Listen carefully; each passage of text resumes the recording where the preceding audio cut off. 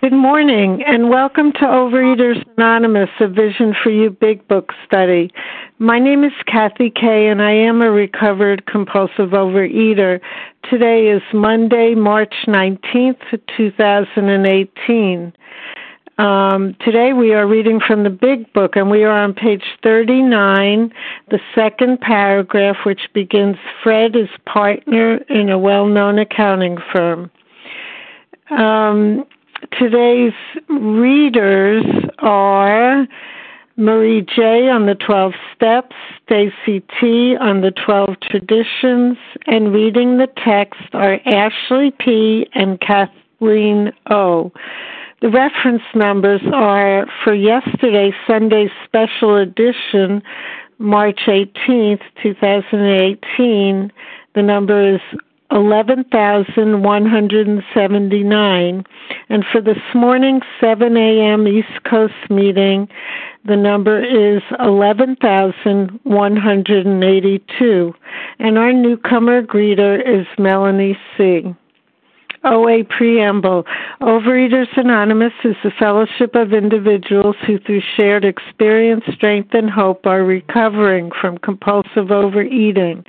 We welcome everyone who wants to stop eating compulsively. There are no dues or fees for members. We are self-supporting through our own contributions, neither soliciting nor accepting outside donations.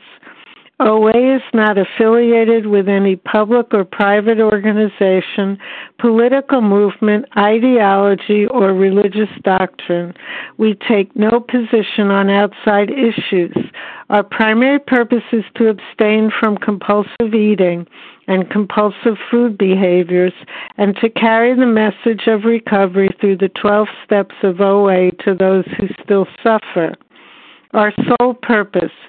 OA's fifth tradition states each group has but one primary purpose, to carry its message to the compulsive overeater who still suffers. At a Vision for You Big Book study, our message is that people who suffer from compulsive overeating can recover through abstinence and the practice of the 12 steps and 12 traditions of Overeaters Anonymous. I will now ask Marie J. to read our 12 steps of OA. Kathy, did you say Marie? Sorry. Yes. Marie J.? Oh, here I am. Thank you. This is Marie J., recovered in Colorado, and these are the 12 steps of Overeaters Anonymous. 1, we admitted we were powerless over food, that our lives had become unmanageable. 2, came to believe that a power greater than ourselves could restore us to sanity. 3, made a decision to turn our will and our lives over to the care of God as we understood Him. 4, made a searching and fearless moral inventory of ourselves.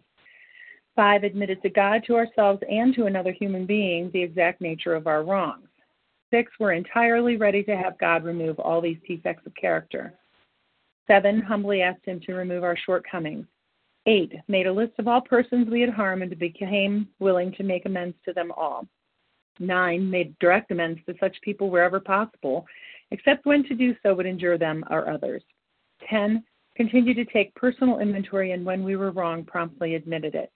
11, sought through prayer and meditation to improve our conscious contact with God as we understood Him, praying only for the knowledge of His will and for the power to carry that out. And 12, having had a spiritual awakening as a result of these steps, we tried to carry this message to compulsive overeaters and to practice these principles in all our affairs. Thank you very much, Marie J. And now, Stacy T., would you please read the 12 traditions of OA? Hi, this is Stacy T., recovering compulsive overeater in Cleveland. Thanks for your service, Kathy. 1, our common welfare should come first. Personal recovery depends upon OA unity. 2, for our group purpose, there is but one ultimate authority, a loving God as He may express Himself in our group conscience. Our leaders are but trusted servants, they do not govern. 3, the only requirement for OA membership is a desire to stop eating compulsively. 4, each group should be autonomous except in matters affecting other groups or OA as a whole. 5, each group has but one primary purpose, to carry its message to the compulsive overeater who still suffers.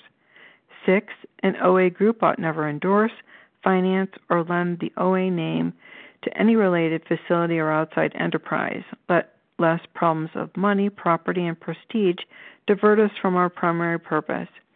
7, every OA group ought to be fully self-supporting, declining outside contributions. 8, Overeaters Anonymous should remain forever non-professional, but our service centers may employ special workers. 9, OA as such ought never be organized, but we may create service boards or committees directly responsible to those they serve. 10, Overeaters Anonymous has no opinion on outside issues. Hence, the OA name ought never be drawn into public controversy. 11, our public relations policy is based on attraction rather than promotion.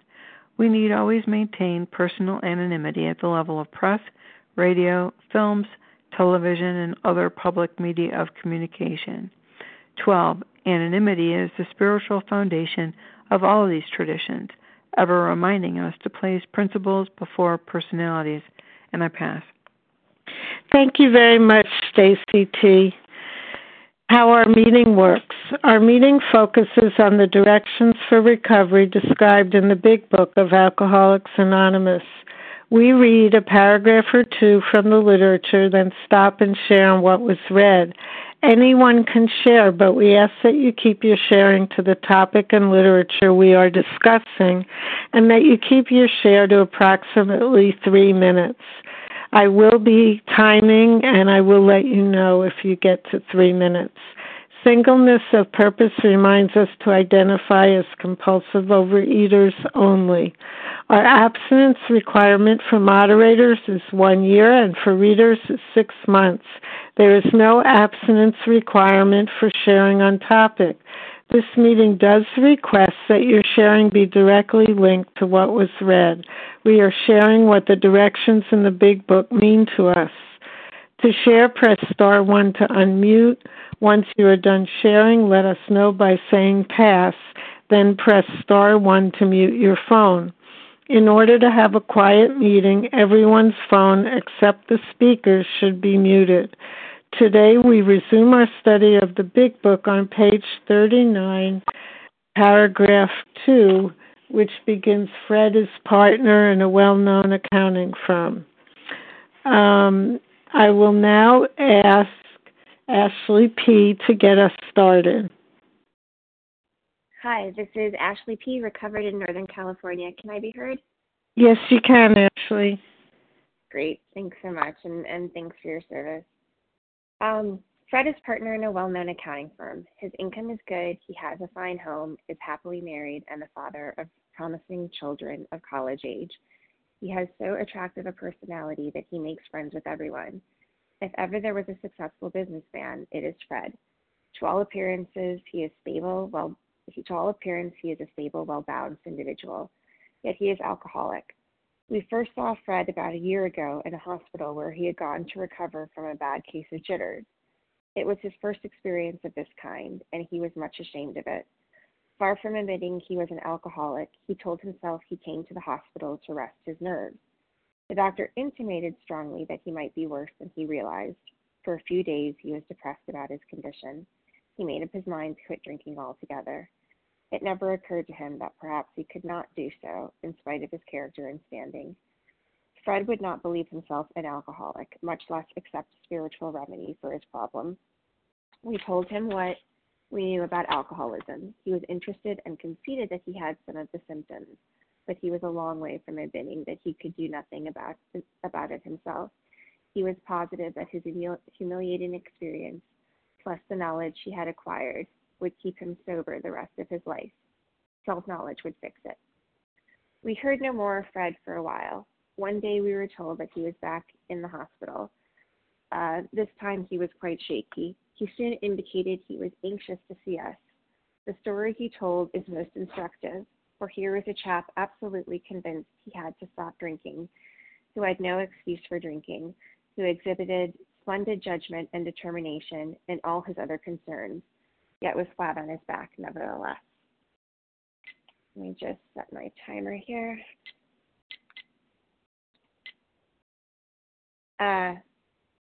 So I'm really thinking about all of the different stories that the Big Book provides us, different ways of identifying in different types of alcoholics, different types of alcoholics that they give us, so that we can understand all the different ways that our disease shows up. And when I've read Fred's story before, I felt like this is just so not my experience. How can I identify? So I laughed a little bit to myself when these were the paragraphs that I read, that I was told I was doing reading this morning. And what's interesting is that today there are actually quite a few instances where I'm relating to how Fred thought. This sentence here, Fred would not believe himself an alcoholic, much less accept a spiritual remedy for his problems. That was absolutely me. I would not believe that I had an eating disorder, and yet I had been binging and restricting and compulsively over-exercising since I was a kid, and always in my head about my appearance. And I had actually gone to eating disorder treatment. And I left eating disorder treatment basically saying that I'm not that bad and that I don't need to follow a meal plan and I don't need to be in OA. And that's how bad my disease gets, and how tricky it is. I basically can't differentiate the true from the false. And I thought that, with enough self-knowledge, I'd be able to take care of this. So then the question is, if I'm this sick, if I can't tell the truth from the false, if my brain always tells me that I only need self-knowledge and I'll be fine, exactly like Fred, then what do I do? And the answer is to be in this book, to work the steps. That's all I know how to do, is to stay in these steps every day, to live in 10 and 11 and 12, and to admit my powerlessness and turn my life and my will over 1, 2, 3. Because my heart of stay here in abstinence actually has hope.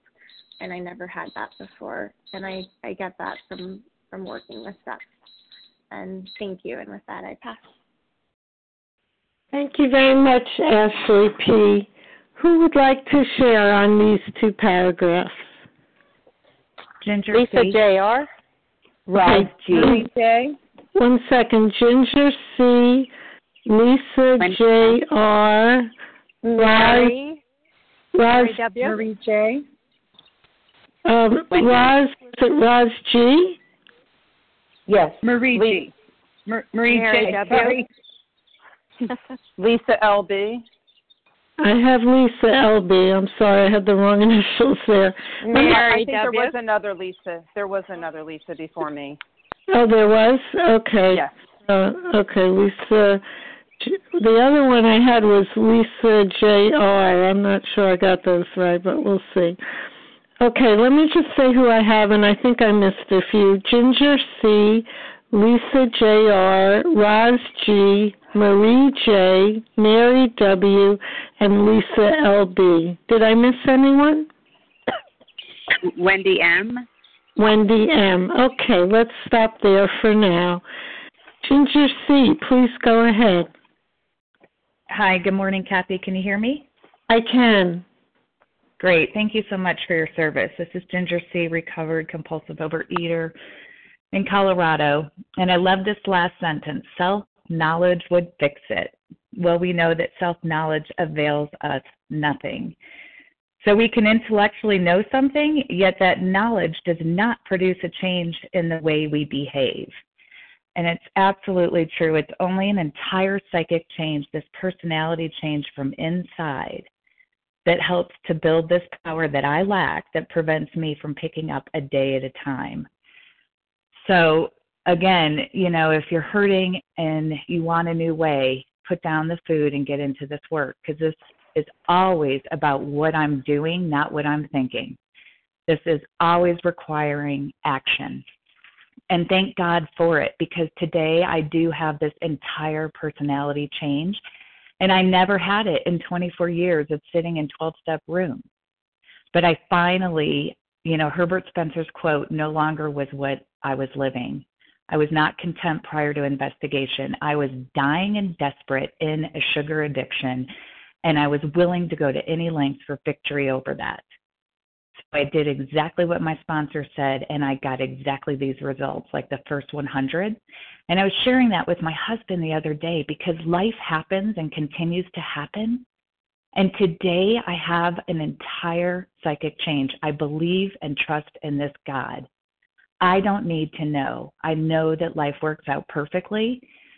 And I'm so grateful for that, because I used to worry all the time. Those 9-step promises, I had heard them in the rooms all those years, but I just didn't think they were real. I thought those people were lying.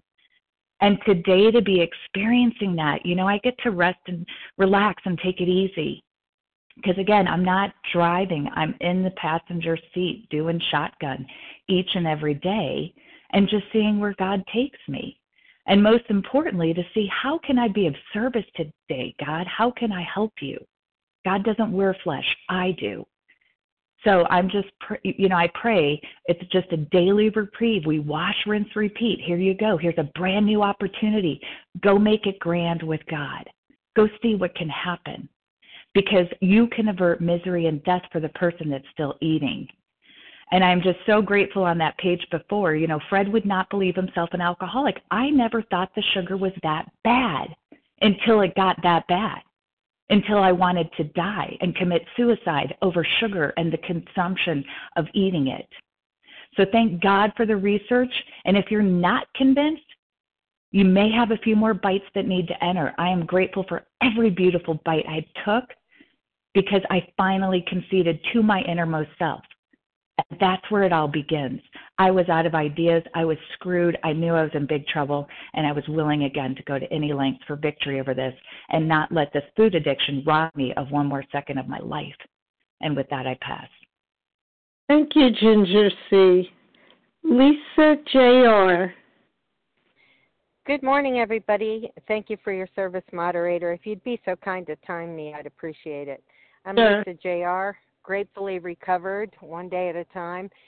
And I had a lovely morning walking through the woods, watching the sunrise while I listened to the early 2 meetings. And boy, how I relate to this fella. In the beginning, I didn't think I related to him at all. I quit college in my junior year to follow a hobby that, I made a decent living at, but I wasn't a terrible success, so I didn't feel relatable. I didn't have kids. I didn't relate to him. But then I came into Vision for You after floundering for a year in regular OA. As such, I came in, having had worked my program like a cafeteria. I could have 1, 2, and 3 in the bag because, I talk to my higher power every day since I was a kid. I don't need to really dwell on those 3 steps. Boy, little did I know. And I half measured many things. Then I began to relate to this guy. I was terminally unique too. I wasn't one of you. Self-knowledge was going to help me. All I needed is to find the linchpin in this disease that was going to help me suddenly manage it. Well, I finally realized, after being beaten to a state of reasonableness after this awful malady, this awful, beautiful malady, something I've found has drawn me to such a deep fourth dimension with my higher power. I'm just amazed that I was missing it all this time. And you know, I heard somebody on a meeting talk about the pink cloud, and they said, you know, I stay on a pink cloud because I'm not eating. Sometimes the cloud sinks pretty low, pretty darn dismal. I'm taking a dismal ride, and sometimes I have a mountaintop experience. But, you know, anything is better than the disease was on, and I really related to that. I was eager, very much like this character that just, you know, I finally said to people, I was eager to see you. I was eager to hear what you had to say. And once I let go of control and I gave it to God and started working these steps and working this spiritual program, it's almost as if this whole food issue dissolved around me. More is revealed, and I'm finding I have to dig deeper in some of my relational issues, but it isn't what it used to be, and I'm so very grateful for all of you for that. And with that, I will pass. Have a great day, everyone. Okay, thank you very much, Lisa J.R. Roz G., please go ahead. Good morning. This is Roz G., and I am a recovered compulsive overeater. And I would like to focus on two sentences. Of course, I could spend a lot of time on this wonderful passage of the big book, very identifiable, but I'll take two of them, two sentences. And the first one is, yet he is alcoholic. And the other is, it never occurred to him that perhaps he could not do so in spite of his character and standing. And as I was listening to the other shares and thinking about these two sentences, I thought about good old Sam I am, green eggs and ham. I do not like them. I do not like them. I won't eat them. But I am Sam. And I am Roz. And I am a compulsive overeater. And it says here, yet he is, period. He is alcoholic. I am a compulsive eater. And there's lots of foods that I say, I won't eat them. I won't eat them here. I won't eat them there. I'll take a trip. I won't take a trip. I'll only eat it on vacation. I'll only eat it on Friday. I've done all that stuff. And it always bites me in the ass every single time. Even though I want to eat green eggs and ham or whatever it is that my alcoholic foods in a box with a fox on vacation, off vacation, on a Friday, on a weekend only, I am a compulsive overeater. So it's going to get me every single time. I cannot do it. It's not that I won't do it. It's that I can't do it. And if I do it, I'm going to end up just like Fred.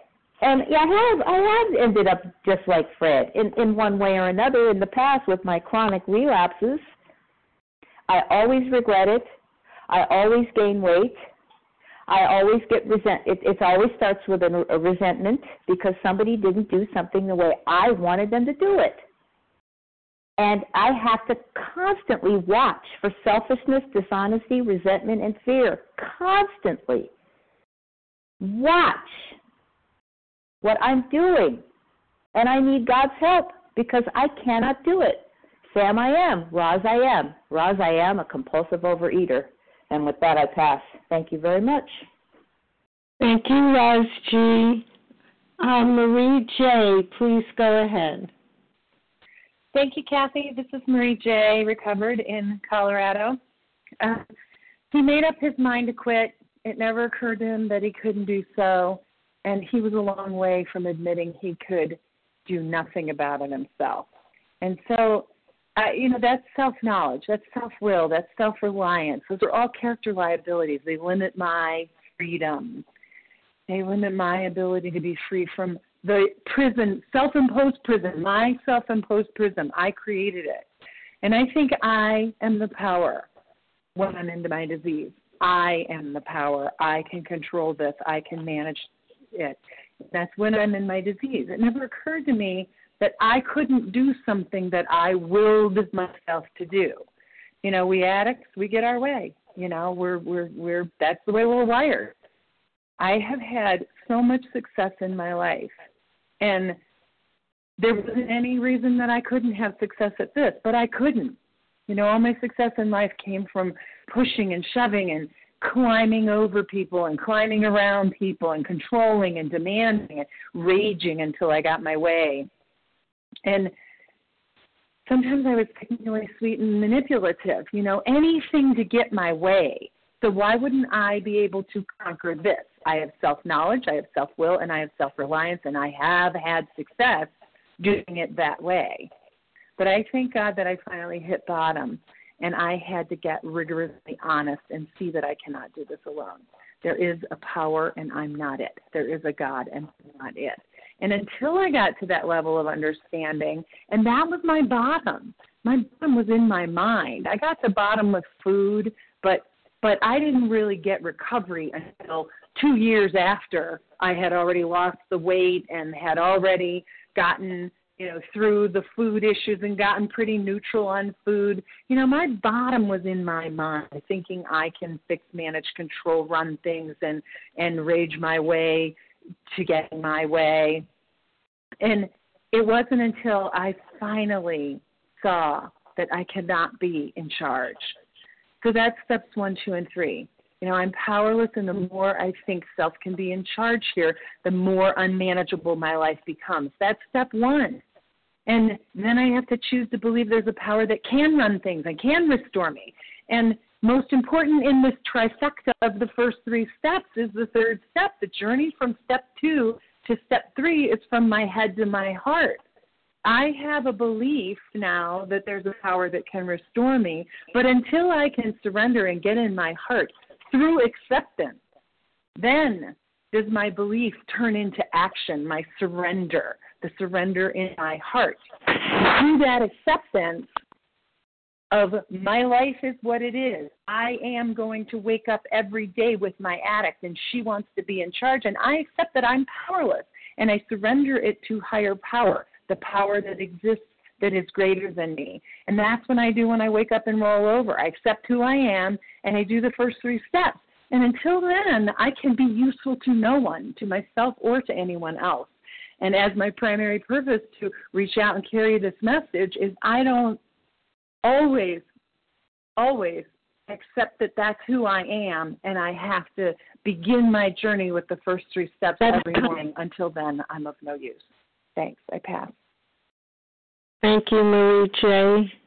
Mary W., please go ahead.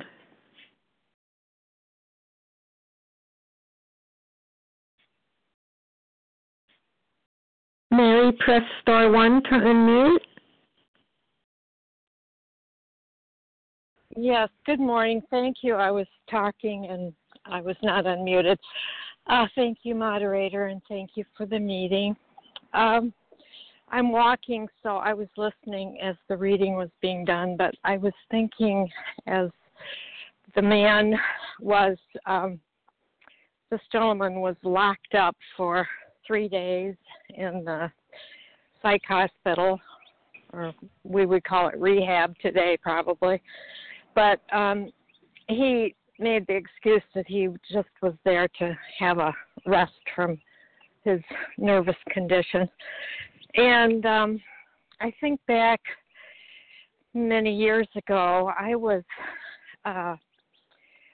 using drugs from the time I was 5 years old, the drug of the white powdery stuff, which is 9 times more addictive than heroin.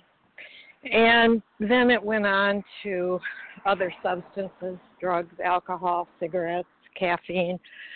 And I then had a great spiritual awakening when I was 24 years old and was able to let go of the drugs, alcohol, cigarettes, and even I stopped drinking caffeine at that time.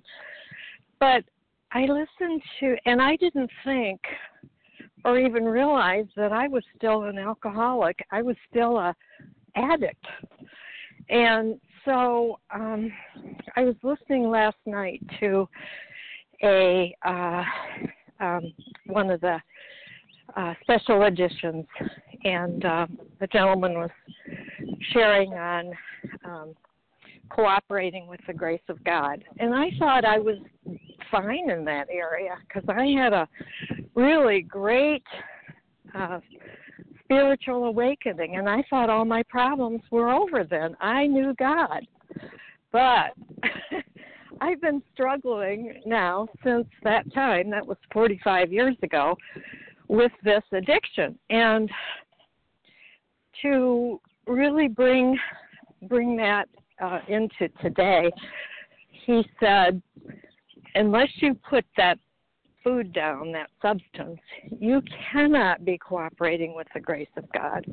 And I thought I knew it all. I knew all the teaching, the doctrine, the theology. I even taught it. But I could not get it right in this area.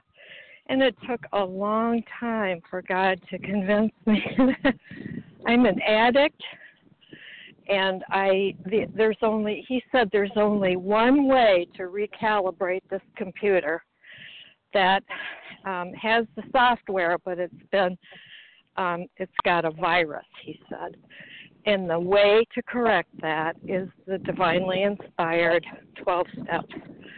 And so I'm actively pursuing the 12 steps at this time. Thank you for letting me share. Have a blessed day, everyone. Thank you, Mary W. Lisa L.B., please go ahead. Hi, Kathy. Thank you so much for your service. This is Lisa L.B., a grateful, recovered, compulsive eater in Florida. And I can so identify in with Fred on this reading, as I also, to all appearances, was a stable, well-balanced individual. And I, too, had a food addiction, but I never wanted to see it or believe it. And, you know, when I look back, I tried for decades to, quote, fix, end quote, my food problem, but it just kept pushing me further and further into my disease. I could not do it on my own. And it wasn't until I finally walked into the rooms of OA, and this was after the seed hadn't been planted by many others for years, that I finally saw that I can't do this on my own and that my problem was a lot worse than I ever realized. However, I learned by working with the sponsor in this big book to push through those extremely uncomfortable moments, and I mean extremely uncomfortable. We all can remember that, of putting the food down no matter how strong the chatter in my head was to succumb to picking them up. I mean, I would scream at the walls and at my disease to leave me alone. And I learned to pick up the spiritual remedy that they refer to here, you know, which is the steps in a higher power. And they have literally changed me from the inside out. I always tried to change the outside, but that wasn't what needed to be changed. I had to change from the inside. So it wasn't easy conceding that I had this disease, and it wasn't easy conceding that a power greater than myself could change me. And it certainly wasn't easy fighting through those very uncomfortable moments of putting the food down. But I have to say I am so grateful to be living happy, joyous, and free today for doing so. And I wish this for everyone out there who is still struggling or just coming in as a newcomer. This program is out there for everyone, and this recovery is out there for everyone. So thank you so much, and I pass. Thank you, Lisa L.B. Wendy, please go ahead. Yes, good morning. Wendy M., recovered in Colorado. I'm grateful to be on the line. Kathy, thank you for your service, and everybody who has shared, everybody who's listening, everyone who's on this line. It is a lifeline for me every day. So the first thing I want to say is that I have a perception problem, right? And so to me, Fred's story is very much about our minds, the twist of mind. And it says here that he told himself, right, he came to the hospital, and then it says he made up his mind. Okay, that's a super dangerous place for me to be in, for me to be alone with my mind. He made up his mind. I've made up my mind so many times there's no God in that sentence. There's no recovery. There's no spiritual awakening in that sentence. He made up his mind. And then on the next page it says he was positive. And, I've said it before, but the disease is in my voice, so it sounds right. And when I come up with an idea, it's usually a dangerous place for me to be hanging out. And that's why I pick up the phone and call all of you, because I need to hear God's will, God's voice through you, because hanging out in my own mind is not a good place to be. And, I can tell you that self-reliance, like right now, I'm hitting bottom right now with self-reliance. I'm absolutely exhausted with myself. And it's so possible that the food is down, but I can still be agnostic in other areas of my life, right? So in work, I'm fully agnostic. I still have the belief that I've got to run the show. In fact, I'm positive, just like Fred, that if I just, exhibit splendid judgment and determination, I'll be good to go. But I'm flat on my back. Last night was a flat on my back experience. I couldn't stop crying. And God's like, we're going to stay here until you're willing to let go and to not be agnostic in that area. I need you to let go of your self-reliance. I need you to stop running the show. And it's going to, for Fred, it had to get bad enough. And for me, apparently it has to get bad enough. But I'm really willing to do something radical faith, And then with that I have a belief, and then I have radical faith. And I heard something yesterday at a meeting that was brilliant. This woman said, it's my perception of reality. It's not reality. It's my perception. That's the distortion.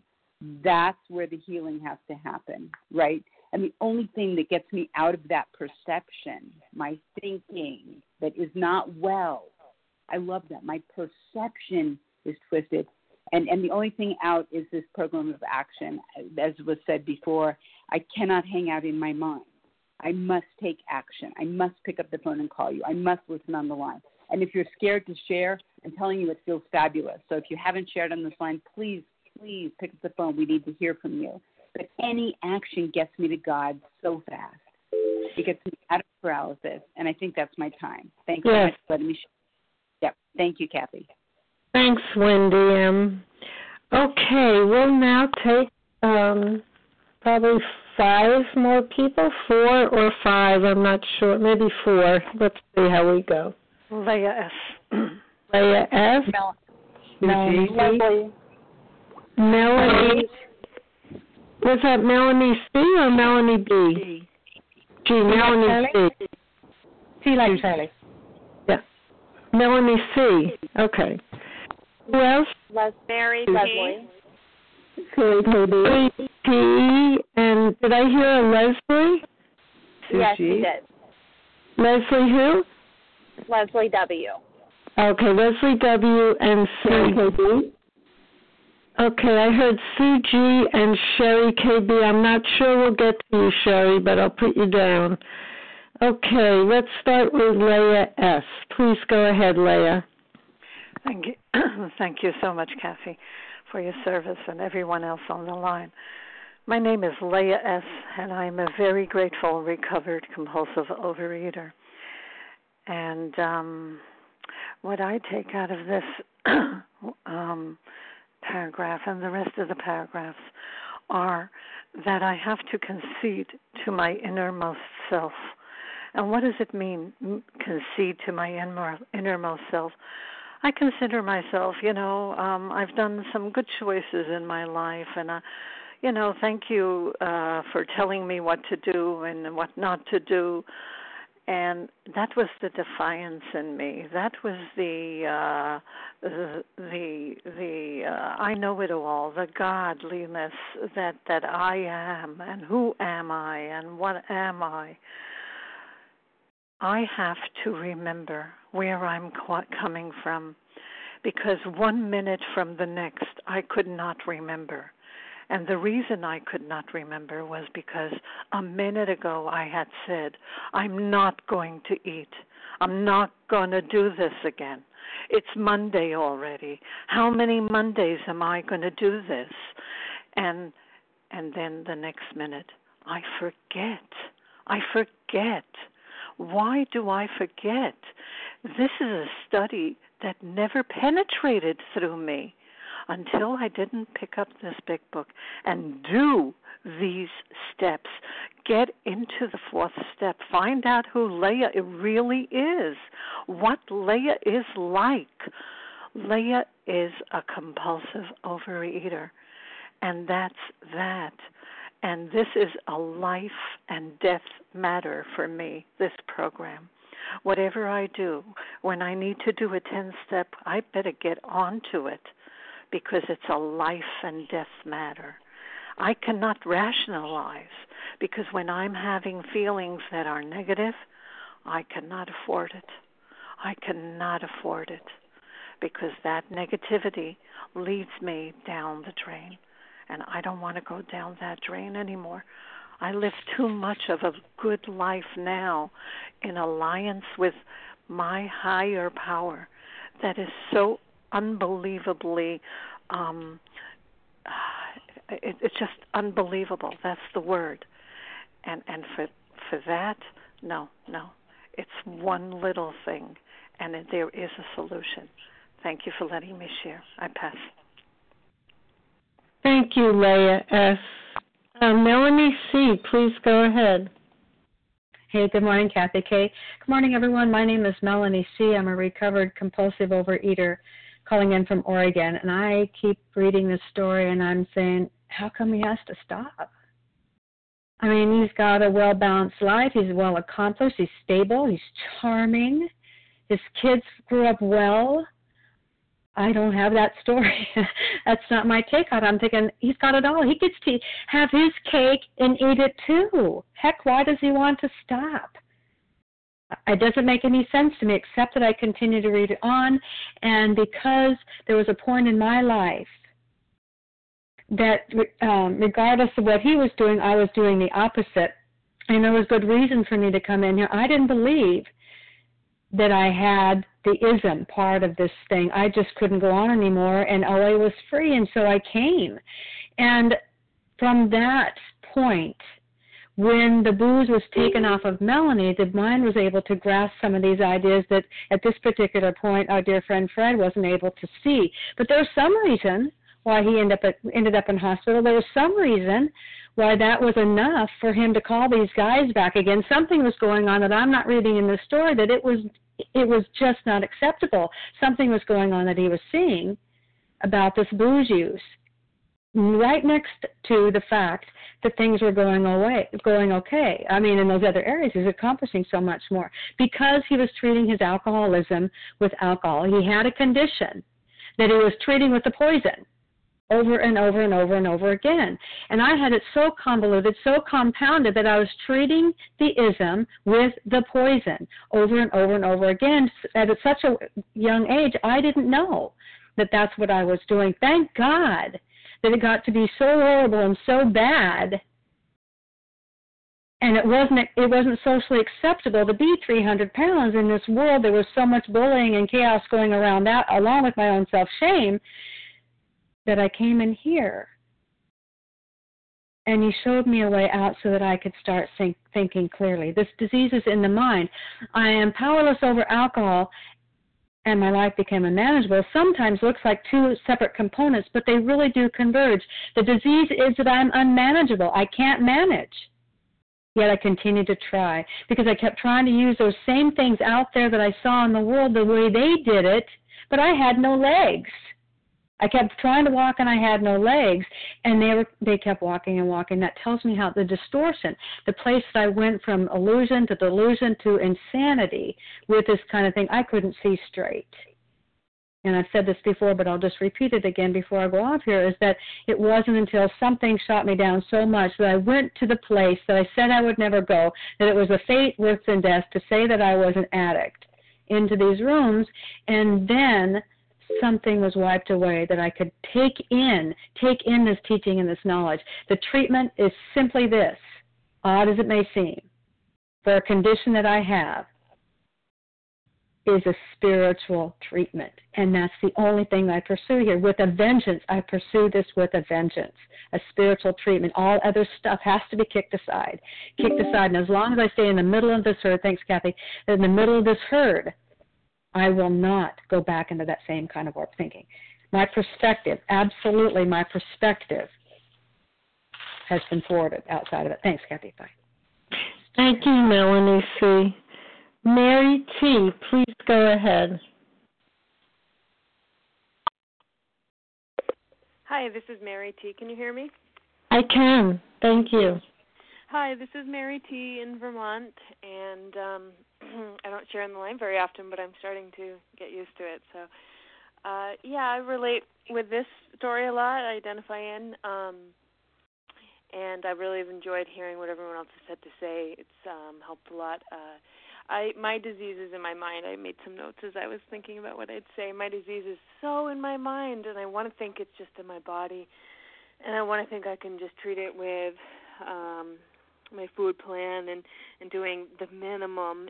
That has always been my struggle. I've been in the program for a really long time and have started to feel better and then think that I can just do the minimum or rest on my laurels or just spend so much time in my mind and plan how my recovery is going to look and just be thinking all the time. But I'm really have struggled so much with defiance and not wanting to do what everyone else is doing or find another way, an easier, softer way, and making it so complicated, really making the program complicated. So I wake up every morning and I joke about it with my friends because I wake up with just these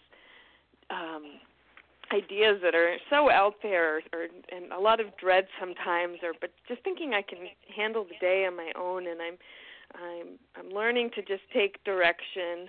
I just spoke with my sponsor this morning, and she's strong. She's a good sponsor, and I didn't like what she had to say one bit, and I'm just listening to this meeting, reminding myself just to not spend time in my mind, because that's where my disease is, and just do what my sponsor says and take these actions and not overthink it. And I'm just like Fred. I mean, people. I've also never had huge weight issues. I've always fluctuated, constantly fluctuated. It's an issue with my clothes. It's an issue with, a lot of areas of my personal life. But people don't see that so much, and I look like I've got my stuff together.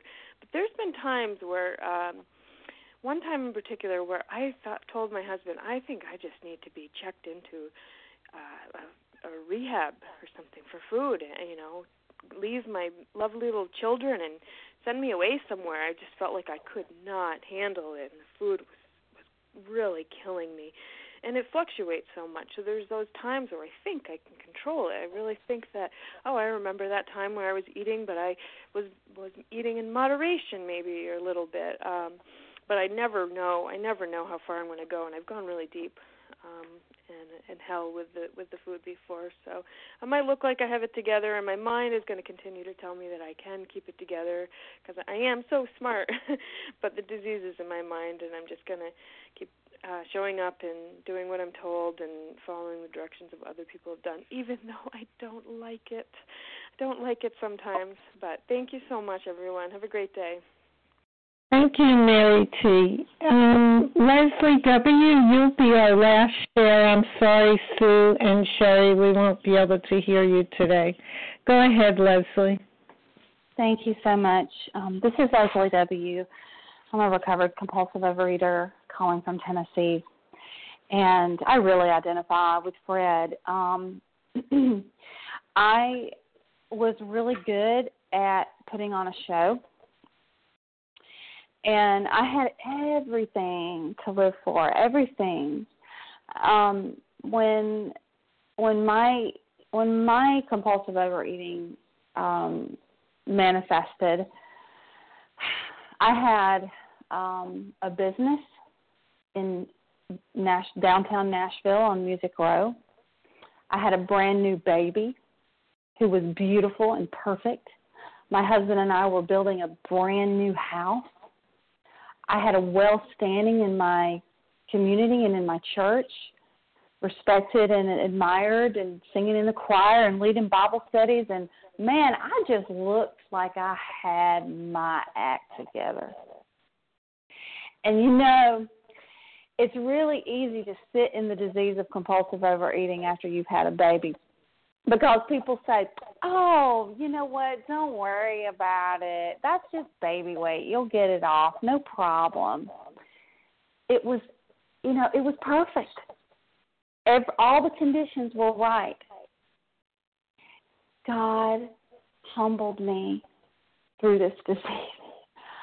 I don't believe he inflicted this disease upon me, but I do believe that he allowed this disease to take me down and humble me. And I'll never forget my husband saying to me one morning in 2010, 2011, whenever it was, and we were waking up in our brand new house, and I just wanted to die.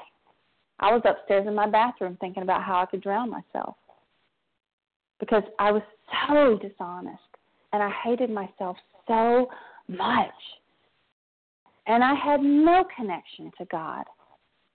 None whatsoever. I thought I did, but I was so wrong.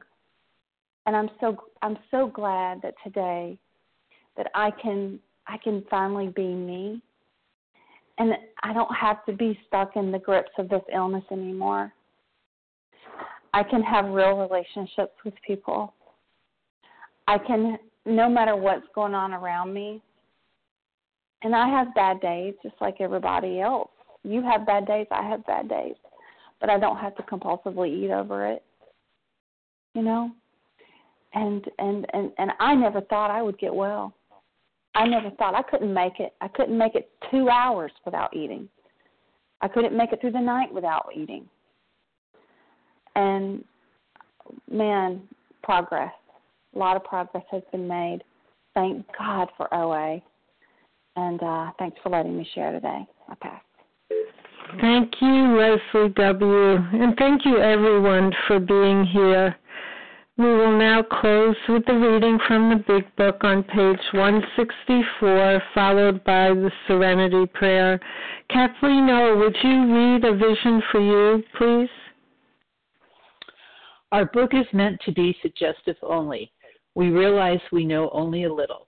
God will constantly disclose more to you and to us. Ask him in your morning meditation what you can do each day for the man who is still sick. The answers will come if your own house is in order. But obviously you cannot transmit something you haven't got. See to it that your relationship with him is right, and great events will come to pass for you and countless others. This is the great fact for us. Abandon yourself to God as you understand God. Admit your faults to him and to your fellows. Clear away the wreckage of your past. Give freely of what you find and join us. We shall be with you in the fellowship of the Spirit, and you will surely meet some of us as you trudge the road of happy destiny. May God bless you and keep you until then.